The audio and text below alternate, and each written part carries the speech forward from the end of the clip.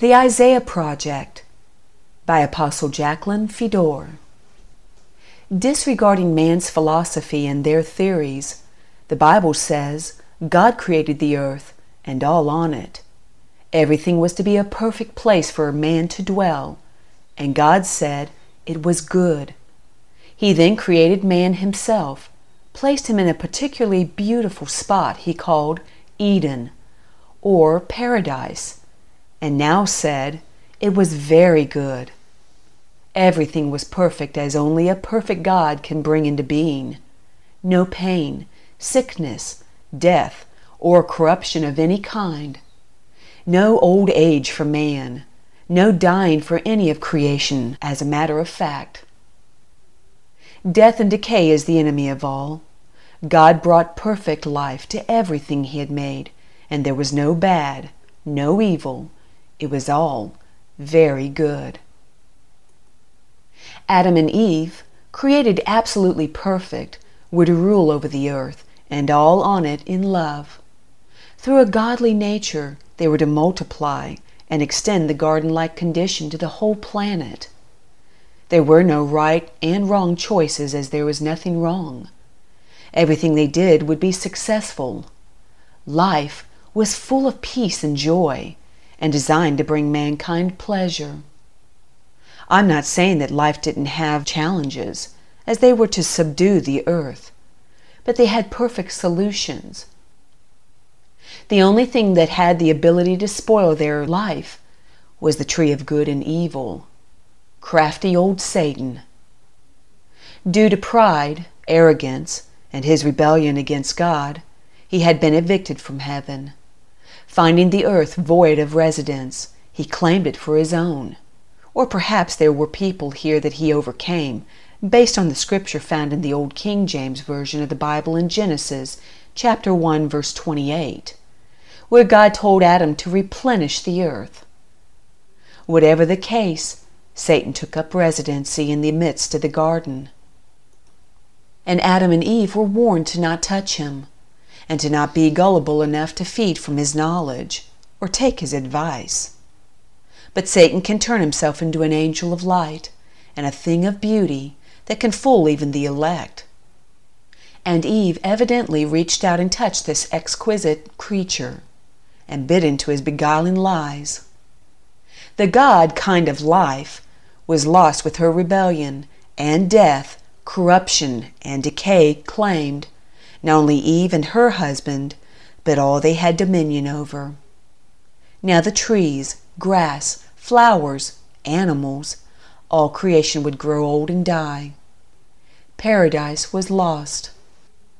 The godlike life was lost, and time replaced eternity.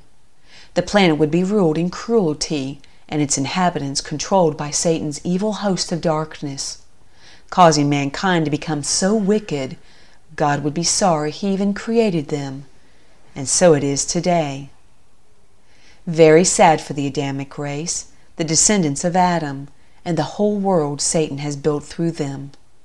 It is all imperfect, constructed by faulty knowledge from Satan and the intellect of man. It all has the same destiny, death and corruption. But because our Creator is a God of love, there is really good news for those that choose to listen. He has made a way for us to be born again and have our sins, and those brought on us by our forefathers, forgiven and removed. Not only that, but He also made a way to loose Satan and all his company of evil spirits from our lives, this planet and all on it. He foretold of this plan through the prophet Isaiah, as recorded in Isaiah 61. Read it. It is so exciting. God also made a covenant with Abraham that his descendants would be the ones that would realize the fulfillment of these plans. Do you realize when we're born again, we become Abraham's seed because we are the property of Jesus? How? The Creator of all creation agreed to allow the principality of death and Hades to kill him, so creation could be set free from the grasp of Satan. He offered to buy humanity back from Satan with his own blood.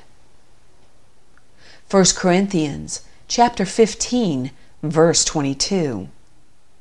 For as in Adam all die, even so in Christ all shall be made alive. Allow me to explain. Satan actually was prideful enough to think he could kill the Lord and become God. Little did he realize that the Creator is stronger than that he has created. And Jesus did not stay in the dormant state brought on by the spirit of death, but resurrected the victor over death and hell. When he rose from the grave, he offered himself as a sacrifice to the Father. He made a new covenant so that all that would choose to be baptized could themselves die into his death in the watery grave and resurrect in his life as new creatures. They would therefore be born through him, who is the seed of Abraham, thus becoming Abraham's seed also, and heirs to the promise of regaining the earth and freedom from Satan. Romans chapter 4, verse 13 shows us Abraham's seed are the heirs of the world. For the promise that he would be the heir of the world was not to Abraham or to his seed through the law, but through the righteousness of faith. Mark chapter 16, verses 16 through 18 describes our freedom from the enemy. He who believes and is baptized will be saved, but he who does not believe will be condemned. And these signs will follow those who believe. In my name they will cast out demons. They will speak with new tongues. They will take up serpents, and if they drink anything deadly, it will by no means hurt them. They will lay hands on the sick, and they will recover. It is our legal right. Romans chapter 6, verses 5 through 7. For if we have been united together in the likeness of his death, at baptism, certainly we also shall be in the likeness of his resurrection. He is not the property of Satan, so we are not either. Knowing this, that our old man was crucified with him, we are no longer sin-natured Adam, that the body of sin might be done away with, through our death, that we should no longer be slaves of sin, but resurrected to newness of life and freedom from the enemy. For he who has died has been freed from sin. Satan has no legal right to us. He can only enter through sin. And if we walk in repentance, the blood of Jesus covers us. Sin has no hold on the born again. So we truly understand. Let me say again, Jesus agreed to die at the hand of Satan through the people of that age, to set all of creation free. He did that. He paid the price. He kept the bargain. Now we can be born again and enter into this new covenant as Abraham's seed, seal our position at communion, and once again be legal heirs to this planet and all on it.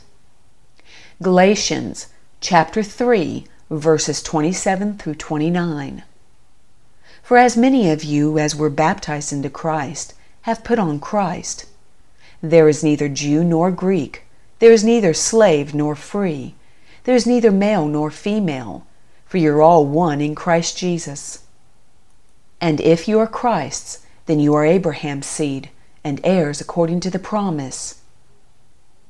Not only that, we legally are the household of God with our new birth, and have the legal right to the family name of Jesus that has all authority over the enemy.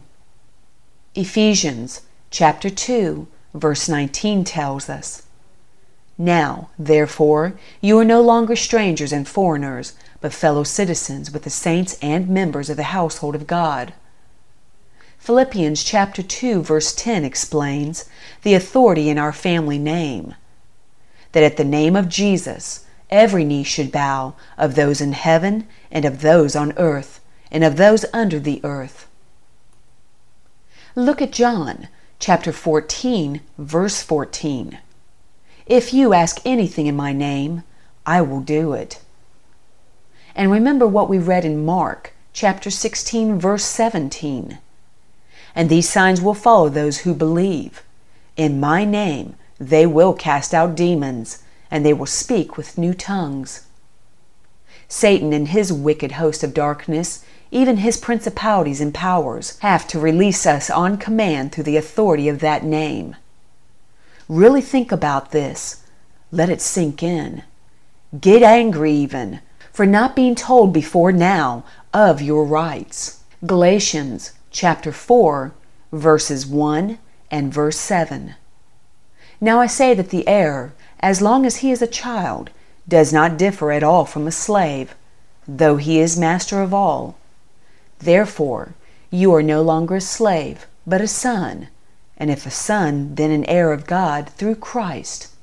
Now look at these scriptures and see our obligation to grow and mature, to take advantage of what Jesus really accomplished for all of creation on the cross. He came to set the captives free. Romans chapter 8, verses 19 through 21. For the earnest expectation of the creation eagerly waits for the revealing of the sons of God. We have been as slaves. For the creation was subjected to futility, not willingly, but because of him who subjected it in hope that man would understand his plan and execute it. Because the creation itself also will be delivered from the bondage of corruption into the glorious liberty of the children of God. This is the most serious subject or topic we will ever contemplate. It's life or death. Are you experiencing defeat in your life? Are you in bondage to drugs, cigarettes, food, etc.? Do you walk in fear, sickness, poverty, depression, anger? Is your marriage on the rocks? Your children causing you grief? Do you want to know God better and walk a victorious walk? Has something been blocking this? These and all problems are fruit of the enemy operating in your life, and as stated before, it is your legal right to evict them. To inquire further, see our outreach page and click to investigate the Isaiah Project.